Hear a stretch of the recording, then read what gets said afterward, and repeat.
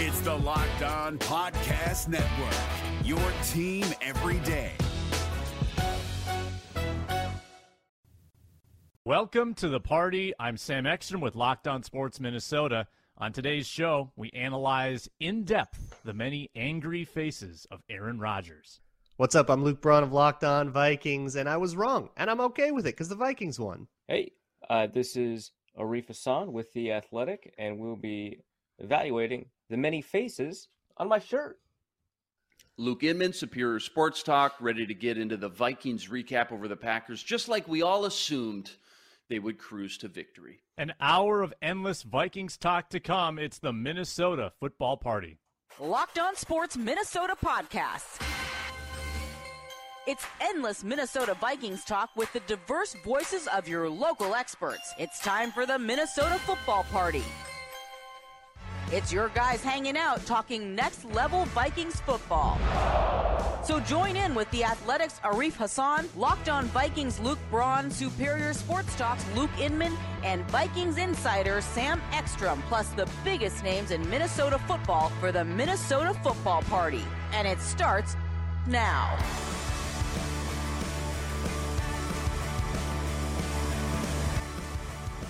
The Vikings are winners in Week 1. They take down the Green Bay Packers 23-7. We are going to rehash it in depth with Next Level Vikings talk for the next 60 minutes. I'm Sam Ekstrom, your host, at Sam Ekstrom on Twitter. Luke Inman of Superior Sports Talk, at Luke_Spinman. Dropping a Never Gonna Stop Us Now video on Twitter this morning.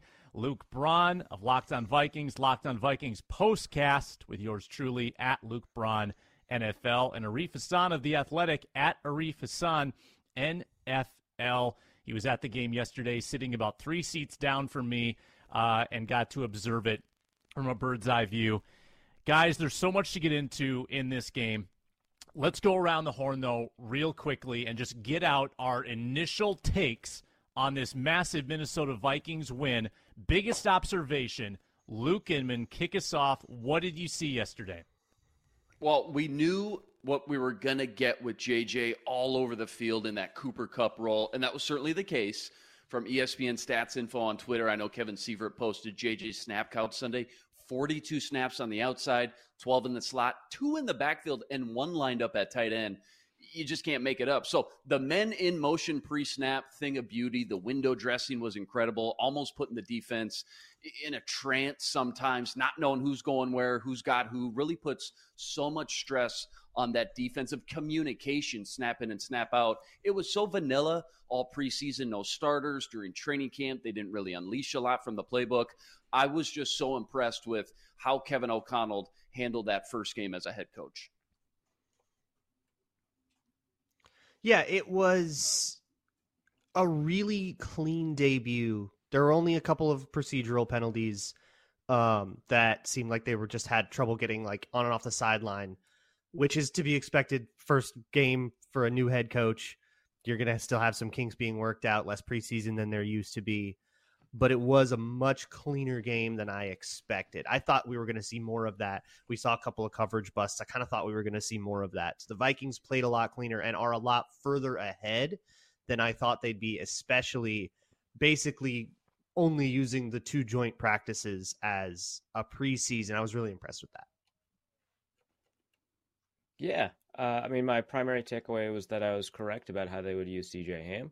Every other takeaway is kind of tertiary to that observation. But no, on top of that, I thought like how the defensive line played to me was extraordinary. They got a little bit of help, right, by, through the coverage and through the fact that the Packers were injured along the offensive line. But I just thought, generally speaking, having that front perform the way they did was an enormous sign of optimism for the season to come. Yeah, and leave a comment in the YouTube video below. What was your biggest takeaway from this game? I think mine is that when you can exit Week 1 having shown that you can beat a Super Bowl contender in that fashion, and not only that, but you can make that Super Bowl contender feel as uncertain and as vulnerable as the Vikings made the Packers feel, you're in a pretty good spot. And it's a 1 week at a time league. Things can change drastically after this. Now, the Packers will play the Bears. In all, likelihood, the Bears will come back to earth. The Packers will be favored in that game. Vikings have a really tough game next week, and the narrative could totally flip. But you exit week 1 having outplayed the Packers in all 3 phases, and Green Bay has many questions to answer. Aaron Rodgers does not have a safety net. That secondary is already ticked off about the way that they were deployed and about the game plan against Justin Jefferson. And now the Vikings get to sit with this tiebreaker in their back pocket for 16 weeks. You couldn't ask for a better outcome for the Minnesota Vikings, just in the grand scheme of things, in this division where it really is a 2-team battle. When you are one of those 2 teams, you are here, you're on cloud 9 after week 1, and the Packers are sinking into their feelings today.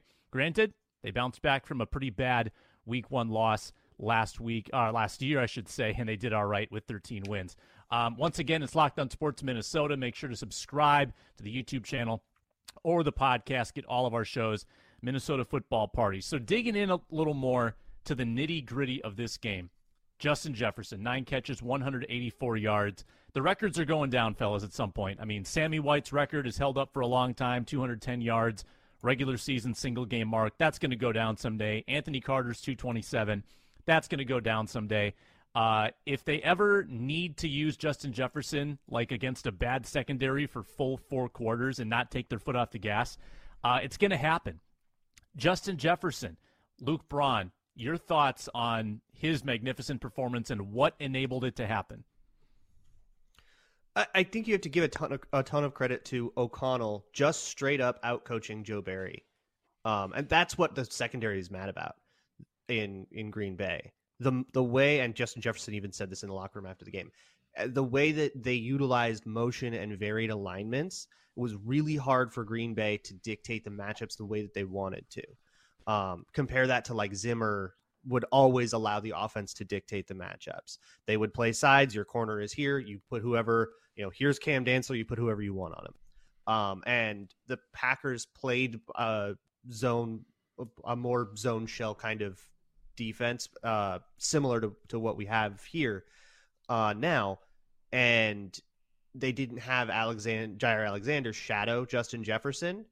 And that meant that if you line up Justin Jefferson somewhere and then motion him away to the other side of the formation, it was really hard for Green Bay not to end up accidentally having Quay Walker one-on-one with Justin Jefferson. They had Preston Smith on him once.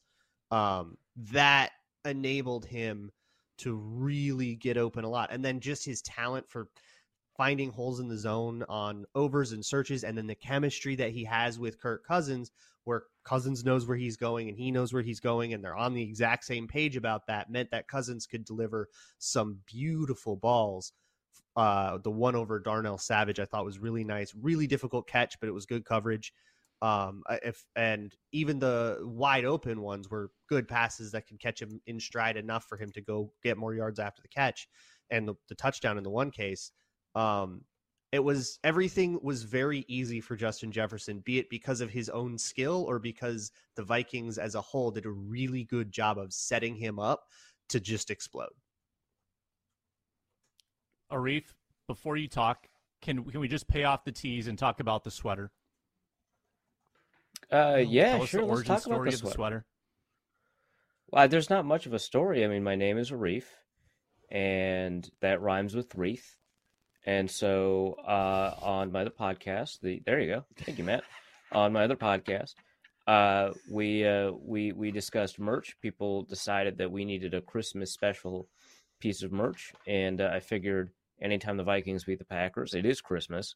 So yeah, there is your Arif sweater available at norsecode.threadless.com.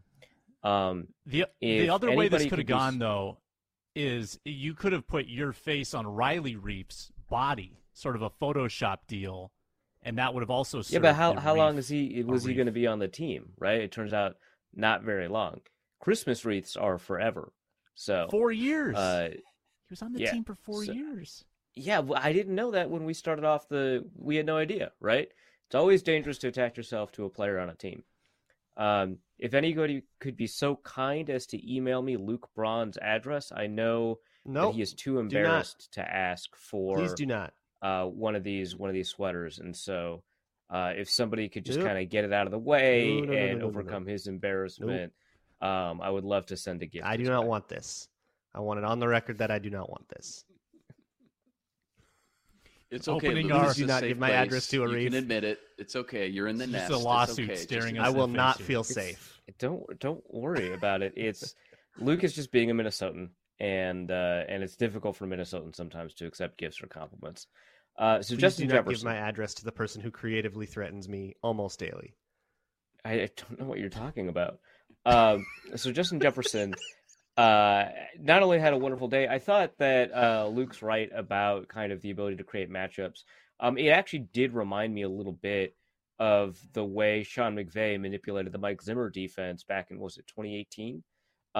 Where they would just find ways to line up like Robert Woods on Anthony Barr and just kind of exploit the coverage rules that were in place that made it much more difficult for Anthony Barr to do his job well, because Barr was having a really great year, but that is kind of the indelible memory burned into the minds of Vikings fans about Barr and coverage. It's because they were able to get all these great matchups. And so the ability to use motion and create matchups against Preston Smith, Quay Walker, finding him up against Eric Stokes, who didn't have a very good game, putting up against the safeties, Darnell Savage, Adrian Amos.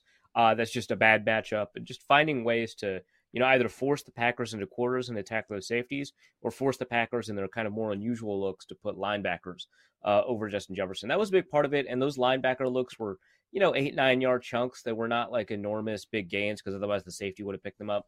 But it was just, a free 9 yards. Like, why wouldn't you go after it? So I thought that was good. One thing that kind of stood out to me was after the game, Kevin O'Connell talked about every other player on the offense is just kind of being there to enable Justin Jefferson, right? It's like, they're nice complementary pieces. You'll throw them the ball sometimes in between Justin Jefferson targets. Like, you're marking time as if it's just a highlight.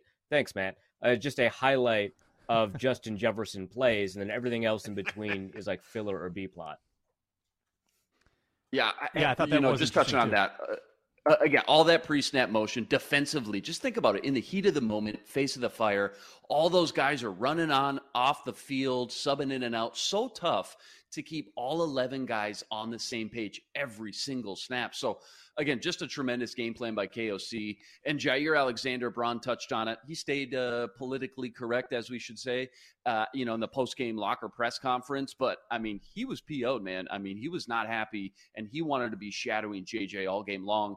Now the big question is moving forward. After what you just put on tape for the rest of the NFL to see and game plan against, now what's the chess match look like moving forward? Thielen and KJ are going to get more involved, along with Irv. He continues to get his legs back. I think he played 19 snaps.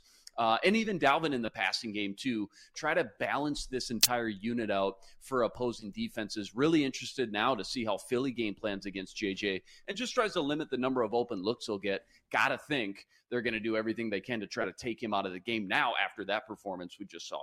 Want to remind people that betonline.net is your number one source for all pro and college football betting needs and sports info this season. It's not just pro and college football. It's MLB, MMA, boxing, golf, live betting and esports resources there as well. I was just peeking at the early line for Vikings-Eagles on Monday. It is Eagles favored by 2 with an over-under of 52. Expecting a shootout. That's going to be fun if that actually comes to fruition. So head to the website today or use your mobile device to learn more about the trends in action. Bet online, where the game starts. So you exit the game feeling pretty darn good about Jefferson and feeling pretty darn good about Kirk Cousins as well with what he was able to produce. And I think the question that I'm asking myself is, did Kirk actually shatter any narratives in this game? Like, is this Kirk any different than past Kirks? And I think the answer is still no. And that's okay. It was a really efficient performance. He made the throws he needed to make. But then I looked at Next Gen this morning. Kirk Cousins, third lowest air yards of the week, or intended air yards, I should say. Fourth lowest air yards to the sticks. Sixth lowest aggressiveness percentage. And when he did go downfield, he went downfield generally because Justin Jefferson was wide open with like 10 yards of separation.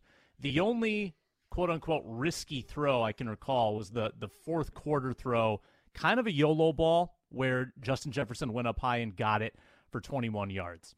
I'm not sure Kirk was any different in this game, but I think the play calling was different, and it was better, and it was more creative. And that's probably the path for this team, that Kevin O'Connell is the difference. And they've said they don't expect major strides from Kirk. Kirk has said, I don't expect anything different from myself. So I think we saw that manifested. We saw that the difference between maybe a pretty disappointing offensive performance and a nice workmanlike 23 points on the board and a comfortable win, Kevin O'Connell was a difference maker in that game. Would you agree with that, Arif?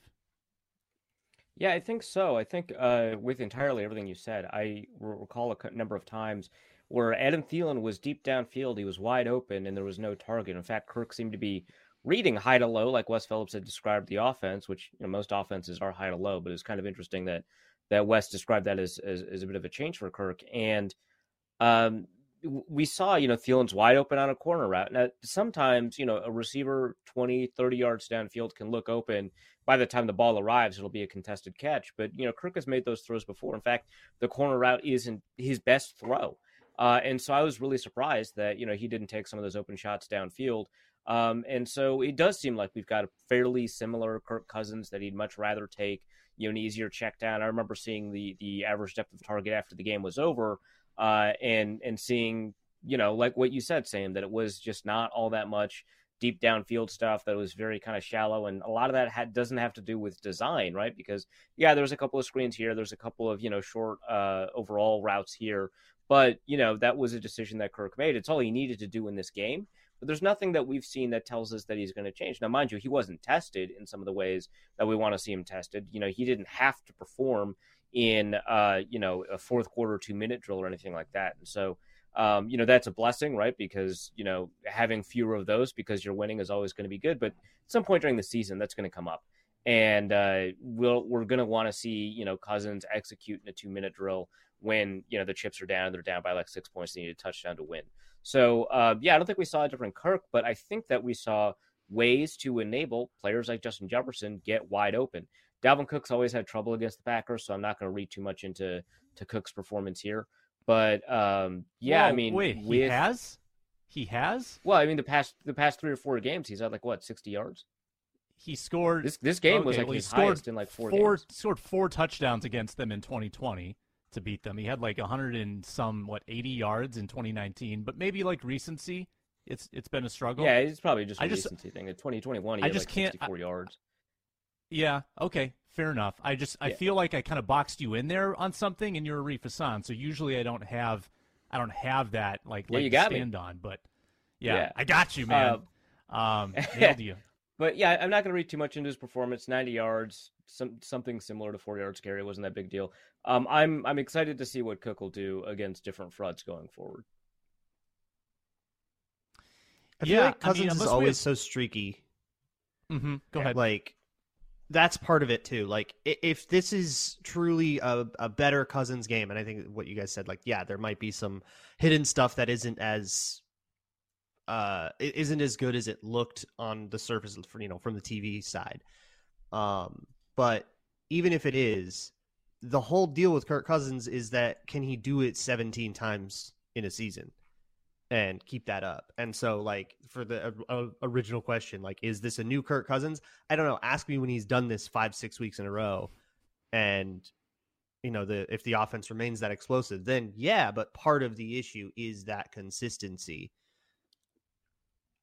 Yeah, not much to add there with Kirk. I think you all kind of hit the nail on the head. It's he kind of lulls you to sleep, I guess, with a clean pocket. He's just so accurate. But as far as changing any of the narratives, Sam, you ripped out some. Those were pretty weak next-gen stats. He, aggressive to conservative scale. The needle always starts to lean a little bit more towards conservatives.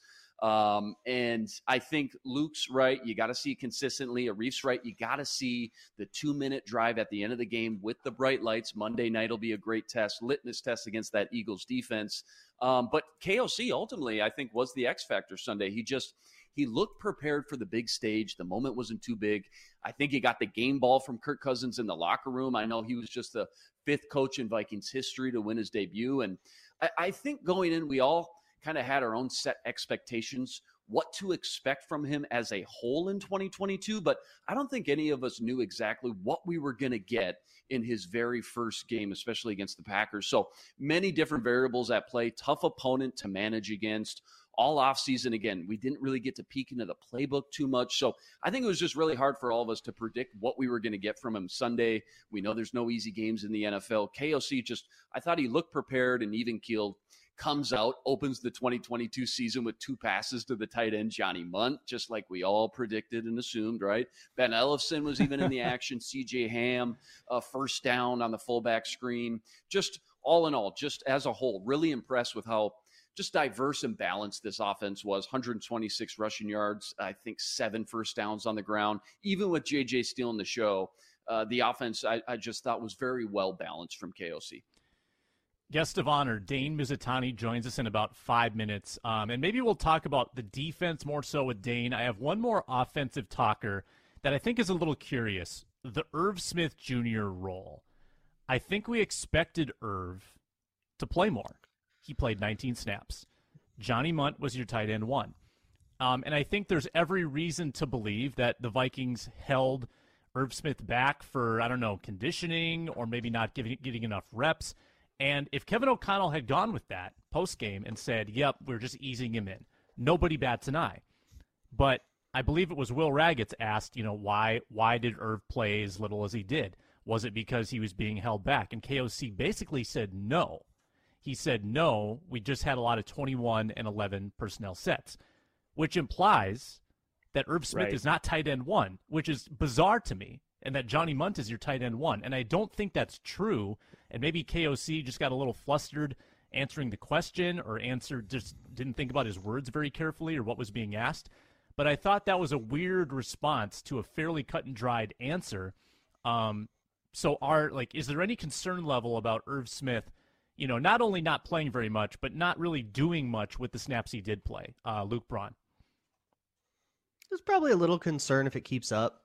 But I do want to see what happens when he gets a little bit more up to speed. Didn't have a whole camp. He hasn't been up at, game speed since 2020, really.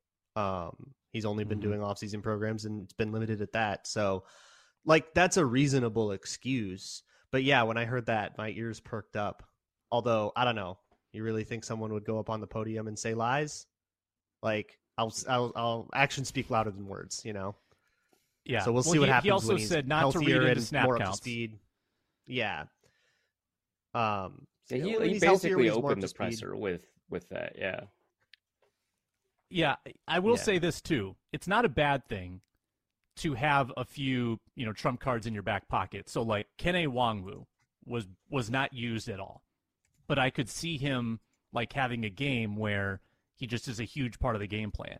And the same with Irv Smith. Irv Smith could be deployed in a much different role against Philadelphia. And I guess if I'm okay with a custom game plan, Luke Inman, every week, based on your opponent, if you're going to use guys differently to fit your strengths that week, I'm okay with that style of coaching. Whereas I feel like in the past, you kind of had your guys and you had their roles and you weren't really going to fluctuate much from that. And this coaching staff might be just a little more adaptable when it comes to how guys are being used. Oh, absolutely. No, 100% agree with you. I think, the best coaches do adapt to their current opponent week in, week out. The NFL is all about finding that one mismatch out on the field at any given time, any given play. And you don't want to show all your cards in the week 1 in the home opener, right? So, whether it be Irv Smith or, again, starting to see a little bit more, KJ Osborne. I'm sure they'll sprinkle in some Jalen Reagor here in a little bit, a couple weeks down the road. I think this was a good game plan to open up. And you want to force, these defenses to they're not going to switch it up until they can prove that they can stop it. All week leading into this game, I said, well, if I was the Packers, I'm just going to run the ball down the Vikings' throat until they prove to me that they can stop the run. And I think vice versa, that's what KOC did with Justin Jefferson on the other side of the ball. And until teams can, prove and go out there and show that they can consistently find ways to cover him and at least contain him, you're probably going to see a lot more JJ until, proven otherwise. Dane Mizutani around the corner. We're also going to do a 4-minute drill where we talk about our favorite thing from KOC in this game. Let's get started on the defensive conversation. Your most favorite thing, Arif Hassan, that you saw from the defense yesterday? You got one. You can pick one thing. It's pass rush, athleticism, the health of Danielle Hunter and Zadarius Smith, and the burst that they showed coming off of the edge to disrupt the pocket, create a couple of sacks. I thought that was really fun. Let's bring Dane Mizutani into this conversation because I know he'll have takes on the defense as well as the special teams, because Dane has, and I think we all do, have a little bit of a man crush on Matt Daniels, the special teams coordinator. Dane Mizutani joining us now. Dane, let me just give you the floor for a minute to talk about the special teams yesterday, because I know you were pretty fired up about our guy Matt Daniels, and I thought they were going to block a punt. They came so close.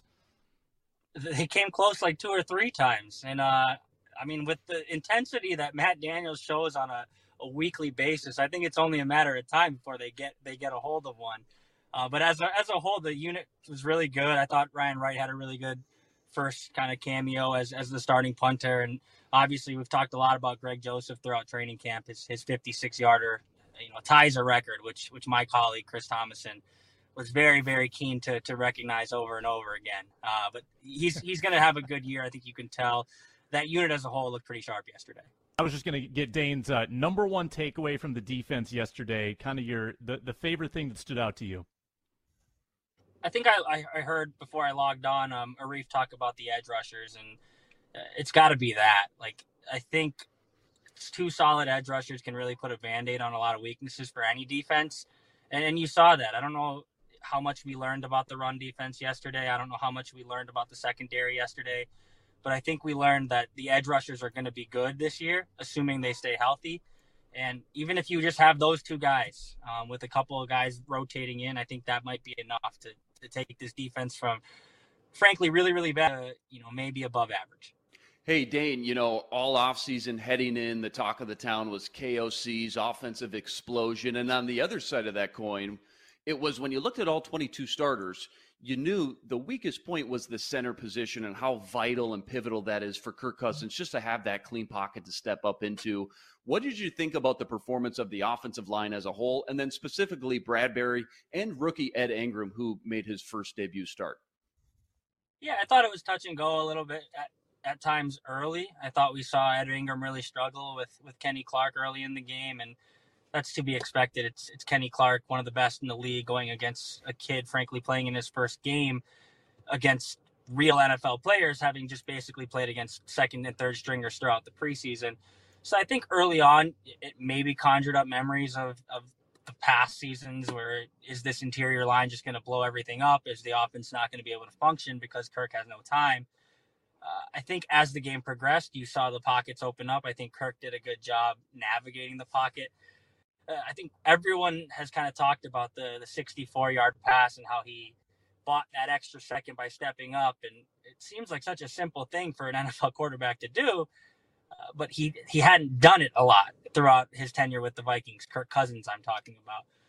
I think the pocket itself was pretty clean. And I think as a whole, that is a testament to guys like Garrett Bradbury, Ed Ingram, Ezra Cleveland at the left guard spot, stepping up and playing well. We'll see how this kind of transpires over the course of a full season. But I think early returns are better than last year, which is a great improvement. Dane, what's the most irresponsible thing you're willing to extrapolate from this game? Jefferson's going to go for 3,000 yards. Screw 2,000. He's going. Yes.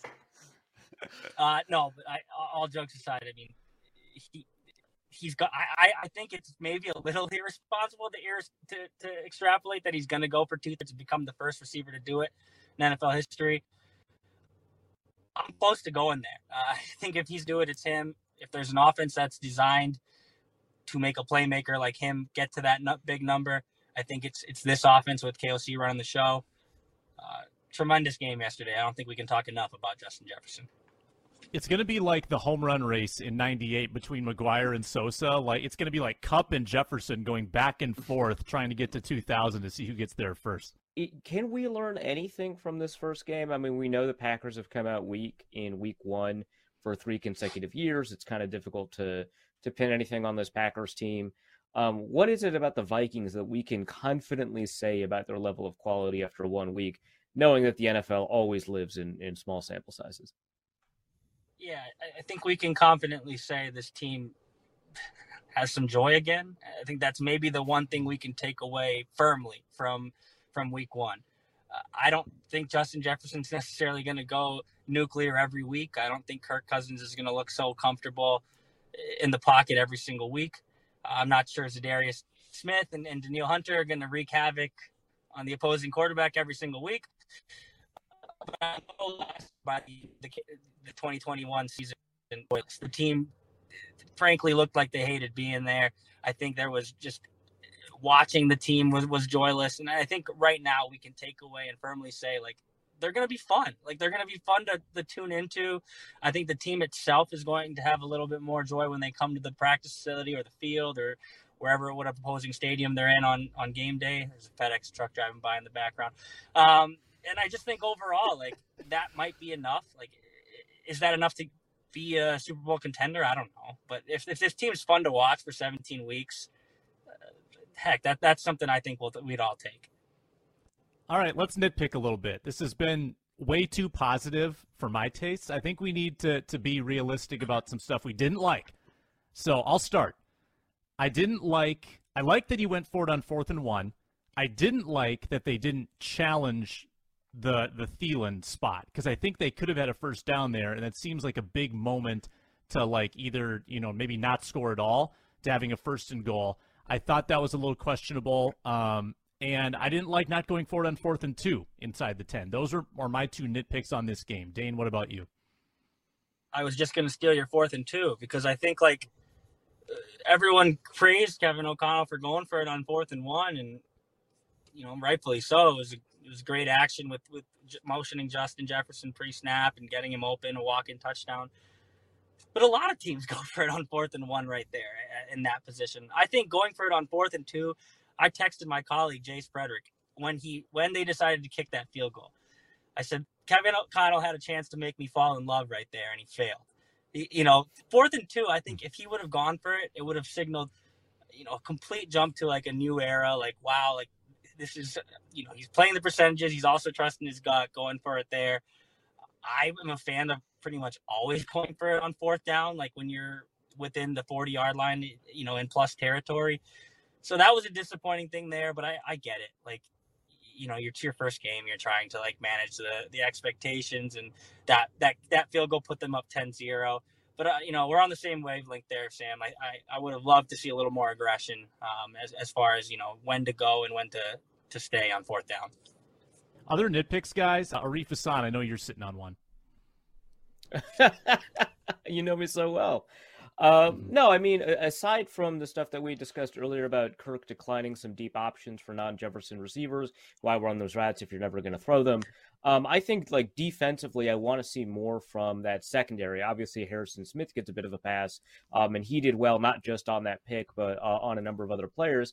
But I am a little bit worried about, what Patrick Peterson can do, what Cameron Dantzler can do. They weren't tested by a remarkably good receiving core, and what I was able to see, obviously Kevin O'Connell had, a lot of praise for the coverage because of how the coverage helped enable the pass rush. But, I think that it just so happened that the shells they were in were shells that these receivers were not, particularly capable of penetrating. And I think when you go up against good receivers, it's going to be much more difficult for Patrick Peterson, Cameron Dantzler, and in particular Chandon Sullivan. And I think that what we saw in the game showed us that there are some cracks in that armor. That secondary has a lot of questions, and they just happen to not have to answer them in this game. I thought that based off of, taking a look down on the field and watching the play out, I think you'll find this on the All-22, that there were a lot of opportunities that Rodgers just couldn't take advantage of. So I'm really worried about that secondary. No, I'm with Arif. I was going to say cornerbacks as well. And you saw at the first play of the Packers opening series, Christian Watson blows past by Patrick Peterson. Should have been a 75-yard touchdown. After that, things were never really the same for the Packers, but you assume more times than not that that's going to go for 7 points, and that game is going to look completely different. So we all kind of held our breath all offseason. What Patrick Peterson are we going to get? We're going to assume that he's still a tick slower, even from last year. And if he's your number one corner, again, your secondary is only going to be as good as your number one corner. Feels like, again, he's just kind of average right now at best at this point in his career. Cam Dantzler, like Arif said, maybe wasn't tested a ton. But then you start to get into depth, because in the NFL, we know you got to have 3, if not 4 good cornerbacks. Andrew Booth Jr., how long's he going to be out? Are they going to have to rely on a Caleb Evans? Maybe it's Lewis Seen who jumps into that second safety spot, and they move Cam Bynum into a cornerback, maybe inside nickel cornerback role situation. I thought Chandon Sullivan did all right, considering when he was tested and how little he was tested. But all in all, the secondary, if anything, if we're getting nitpicky, Sam, the secondary concerns me just a little bit. Cornerback specifically, though. Dane, in closing, how bad does the NFC look right now, and how much better does that make the Vikings' path to a playoff run look just after week 1? Overreacting a bit, but just the NFC West and the Cowboys looking terrible, losing Dak, the South not exactly flexing its muscles either. This conference is absolutely there for the taking. I did kind of a breakdown of the schedule just before the year started, and it looked like, that Dallas game, I kind of picked a loss for the Vikings. Who knows now? It's just like you look at the schedule game by game and then how weak the NFC looked. I think it's not an overreaction to say the Vikings were the best-looking team in the NFC this week. The sample in the NFC that played yesterday was pretty unremarkable, and Green Bay obviously included. And if that's going to be the case all season, the NFC is wide open. Dane Mizutani, Pioneer Press, at Dane Mizutani on Twitter. And make sure you're subscribed as well to Locked On Sports Minnesota for the Ron Johnson Show, Superior Sports Talk, the Minnesota Football Party, and our postcasts after every single Twins, Vikings, Wolves, and Wild game with our team insiders. Subscribe on YouTube. Get all of our videos, like, and comment as well. Let us know what you think about yesterday's game. It's time for the 4-minute drill.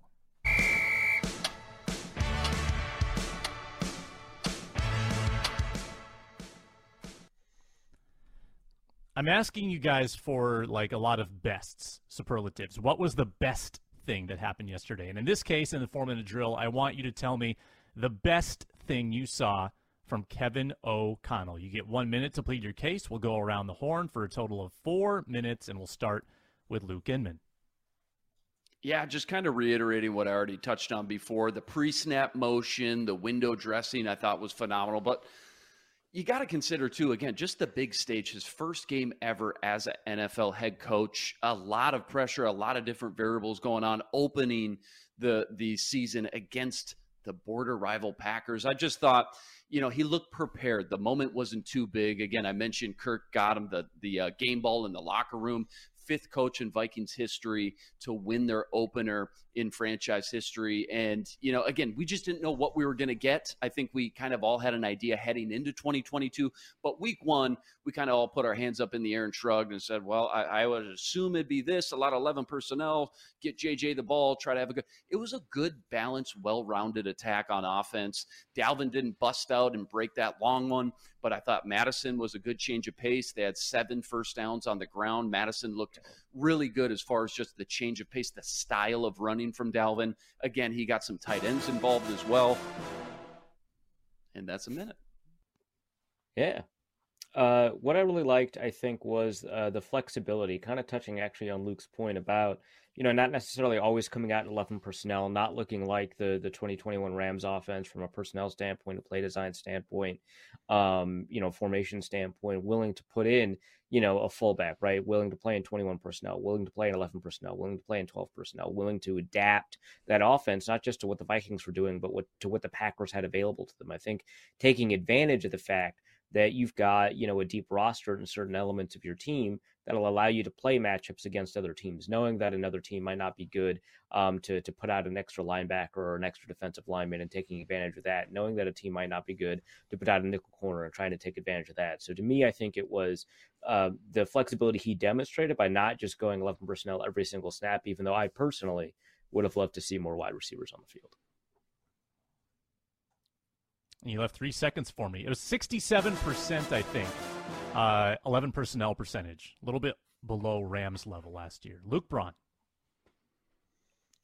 Yeah, kind of building off of Arif's. I think one of the best things he did in this game was not show every card.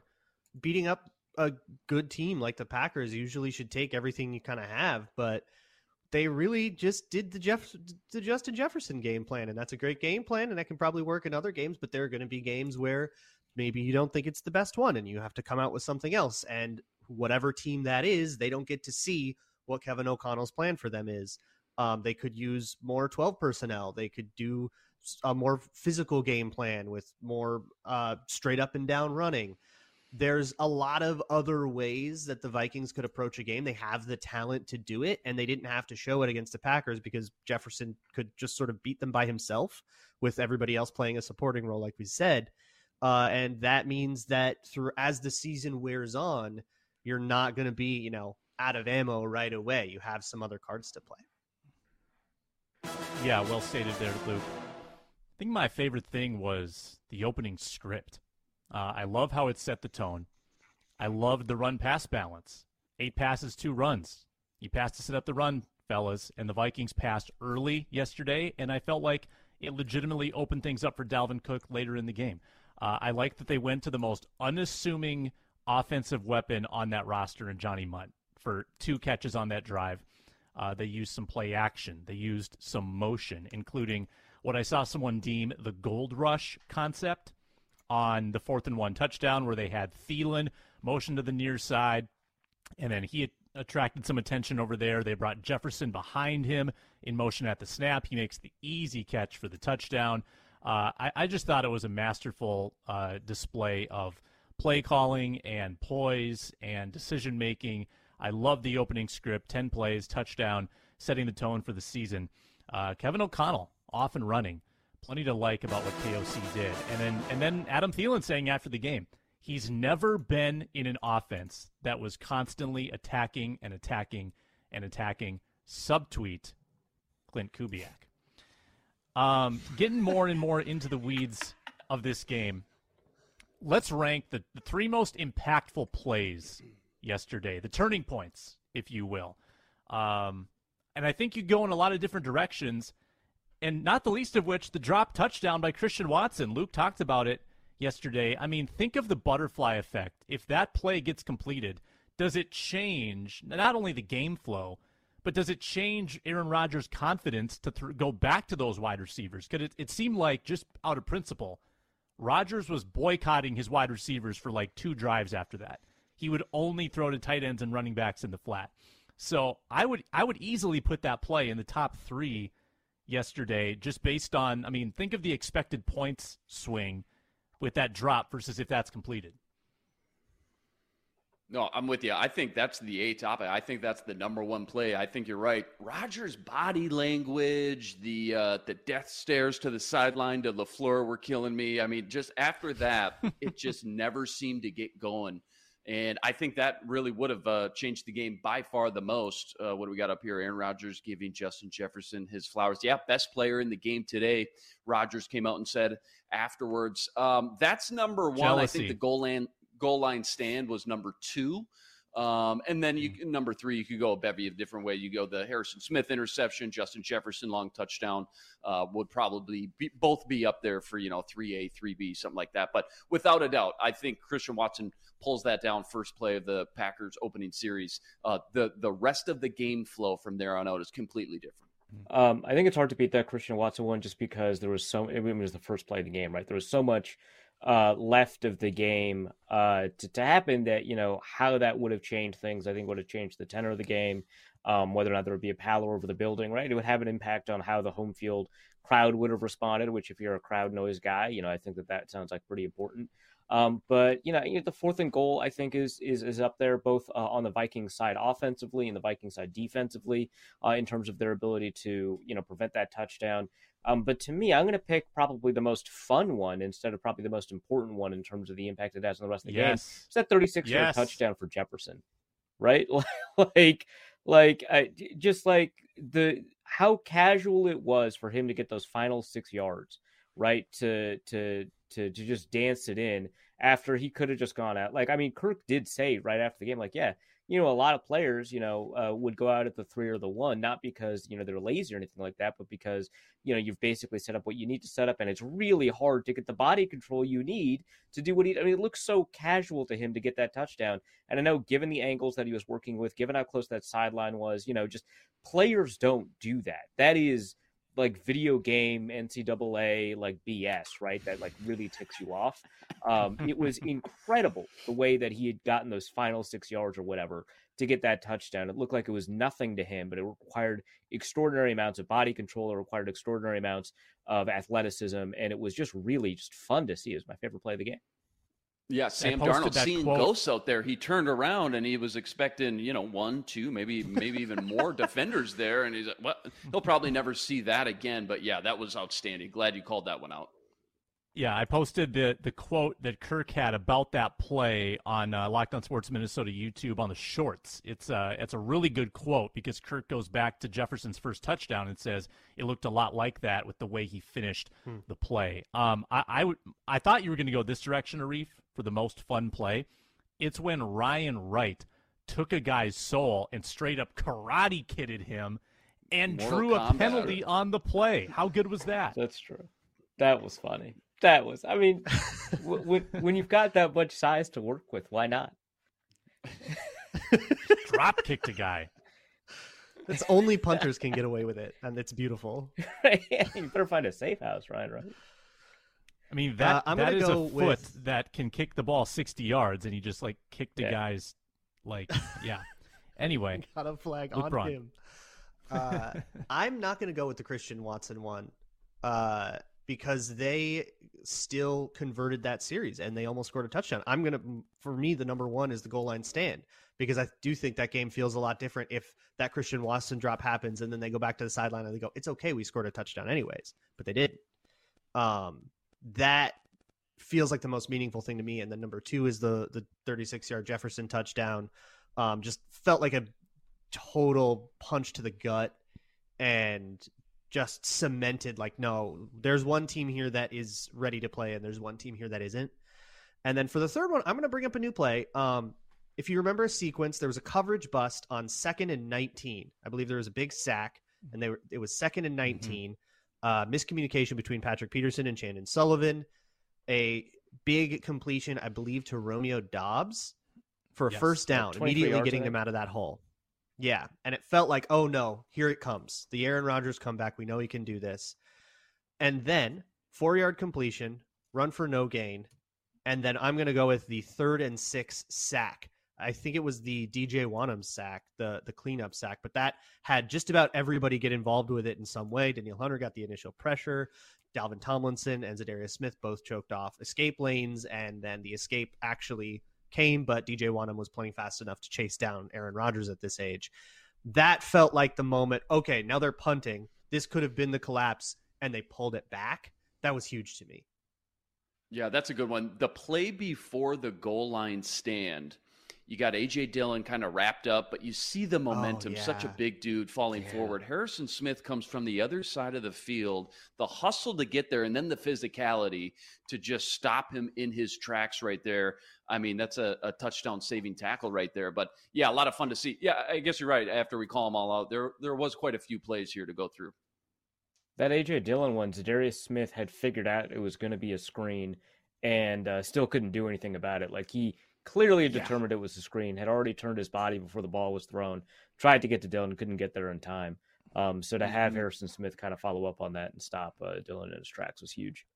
I know Jordan Hicks had a pretty big game, at least statistically, and he had the huge sack on Rodgers. But watching him try to change directions on that pass was painful because he should have had him pinned against the sideline about the 5. And then, Dillon cuts it back, gets to the goal line, and Smith contorting his body on that tackle, Harrison Smith, I should say, just like bending Dillon into like a bendy straw. It like made me cringe at like the way that he got twisted there. Turned out to be huge. Turned out to be enormous with the goal line stand after that. Hicks led the team in tackles, but was pretty unfortunate, I think, in coverage. I thought he was really good against the run. He had something like 5 stops in the run game or something crazy like that. But he was out of sorts. Stuff was, in coverage. Yep. Hot and then take. the goal line stand, who was it? Was it Zadarius who crashed down? But Phillips, who split that double team in the middle, kind of set the whole thing up.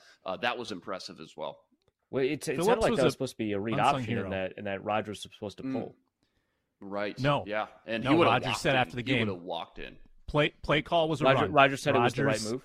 Rodgers said that I should have pulled, but it would have been me freelancing.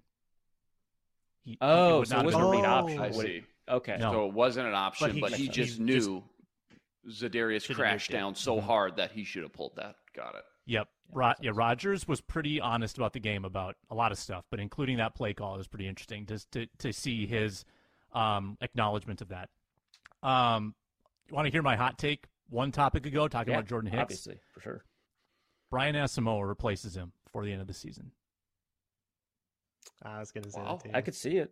Wow. I There was still a big don't think problem. Asamoah was a good pick, but Hicks was an issue. There was a big problem with him not being able to get to the flat fast enough. They just would get a play action fake. You take your 2 steps to the run fit, and then you got to get out to the flat, and Aaron Jones is just faster than you.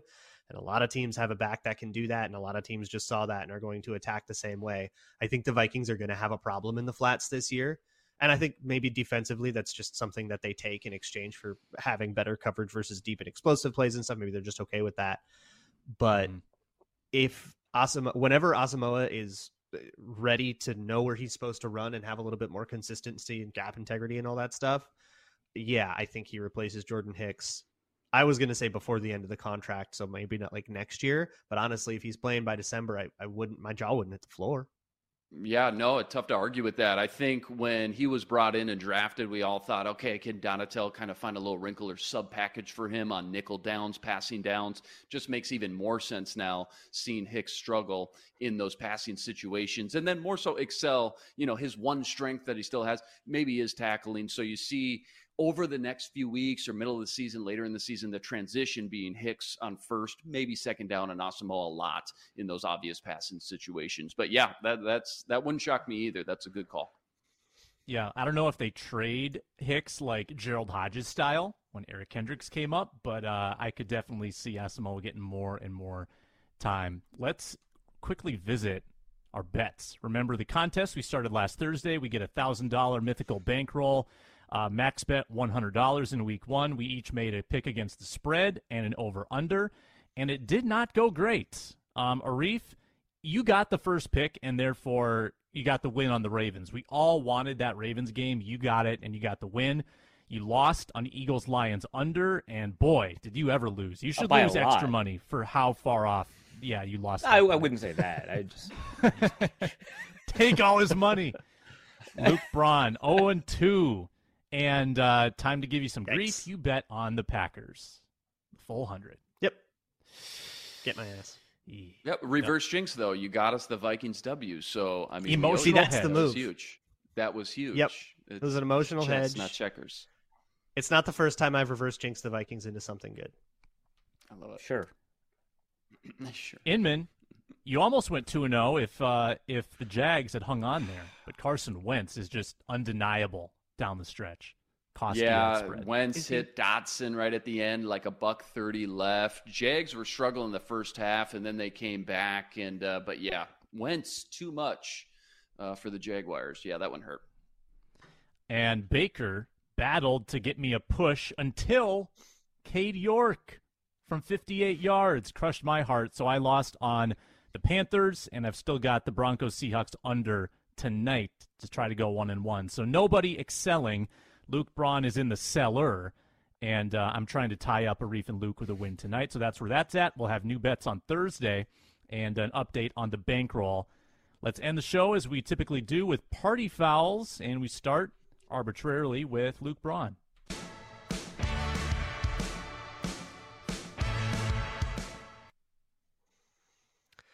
My party foul is going to go to Chandon Sullivan, who I think busted multiple coverages in this game. And I am pretty sure that I'm right about that because I tweeted about it and I know he saw it and he did not quote tweet me to tell me that I am wrong.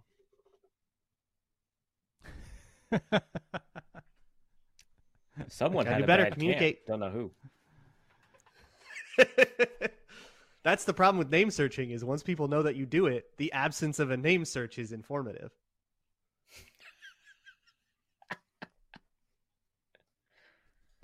Party foul. I'm going to go with Luke? the half the NFL not being able to close out games. There was about 5 noon games that came down to the wire, including Houston and Indy. Neither of them could finish out that game. They ended in a tie to start their season. Evan McPherson had 2 chances to win and beat the Steelers at home. Steelers end up winning that one.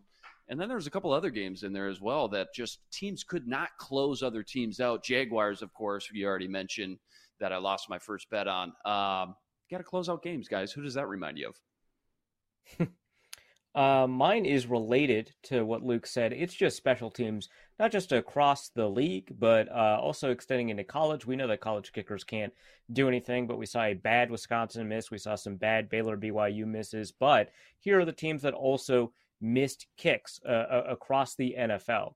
So we saw missed kicks from the New York Jets, from the LA Chargers, the Cincinnati Bengals. We saw missed kicks from the Tennessee Titans. We saw missed kicks from the New Orleans Saints. We saw missed kicks from the Indianapolis Colts, the Jacksonville Jaguars, the Tampa Bay Buccaneers, the Atlanta Falcons. Now, I said teams and not kickers because I think the reason Evan McPherson missed those kicks was because of an injury to their long snapper. They had to play their third-string tight end as the long snapper, and that resulted in disaster. 2 missed kicks for the ever-reliable Evan McPherson.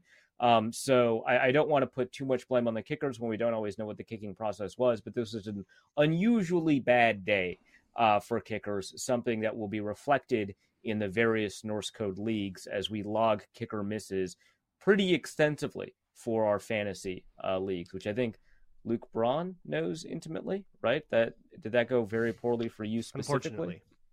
Yeah. Oh, did I forget to mention the Chicago Bears? A lot of missed kicks there. Doink. I didn't follow in full the Justin Reed saga, but it looks like he went 1 of 2 on extra points for the Chiefs and had an awesome kickoff, like an 80-yard kickoff as a backup for Harrison Butker. That's not a party foul. Good for him for making an extra point in an NFL game. Okay. My party foul is injuries. Hate them. And 2 plays into Andrew Booth's special teams career, he suffers one. Hamstring, I believe, was the injury, and that's not a good injury to have. Type that could linger. And the knock on Andrew Booth Jr., or the red flag, is, kind of chronic injury issues. So you're already down to now Caleb Evans as, that next in line off the bench. You lose Booth, and apparently Evans is above Boyd in the pecking order. So your cornerback 4 is now a 4th-round rookie. And props to Evans for being there, but that is probably a depth concern for the Vikings. So injury to Seen, injury to Booth, not great for the Vikings rookies. I'm just curious, as I mentioned, I wonder if once Seen comes back, hopefully it sounds like he'll be back next week, how much they try to get all 3 of those safeties on the field at the same time. And do they move Cam Bynum? Would it be outside corner or inside corner? I know you guys were covering the team a lot more than me at TCO during training camp. When they did have those 3 safety looks, was it just Seen way in the box and then Bynum and Harry, kind of your 2 cover center fielders? Or did you see some Bynum actually inside at cornerback? I think that rotates. Not a lot, but I wouldn't pretend to say that I actually saw a lot of 3 safety looks. I mean, it was pretty sparingly that they actually revealed that. I don't know if, Arif, you saw more than I did, but I don't think we really know what it looks like yet. There was a 4th it more down. appeared in camp practices than in the preseason or even in joint practices. Yeah. It was definitely something that appeared when the 1s versus 2s would show up. Who's the backup if Chandon were to miss reps I right now? think it's Bynum. Honestly, I think it's Bynum, yeah. I think so, yeah. I thought Bynum had a good game yesterday. Yeah. I haven't seen the PFF grades yet, probably out here soon, but I got to think he was in the top 3, 4, 5 defenders on that team yesterday. He was around a lot of plays in a positive way. I'd like to thank Dane Mazzatani for joining, Pioneer Press, Luke Inman at Luke_Spinman, Superior Sports Talk with Reggie Wilson. Arif Hassan covers the Vikings for The Athletic at Arif Hassan NFL, and Luke Braun, daily Locked On Vikings and the Locked On Vikings postcast with me. He's at Luke Braun NFL. Comment on this video. Let us know what you think about the Vikings' performance. Make sure you're subscribed to Locked On Sports Minnesota on YouTube or wherever you get your podcasts. We are free and available. It's endless Vikings talk with local experts Mondays and Thursdays. We will preview Philadelphia and talk about much more Vikings-Packers on Thursday on the Minnesota Football Party. I'm Sam Ekstrom. So long.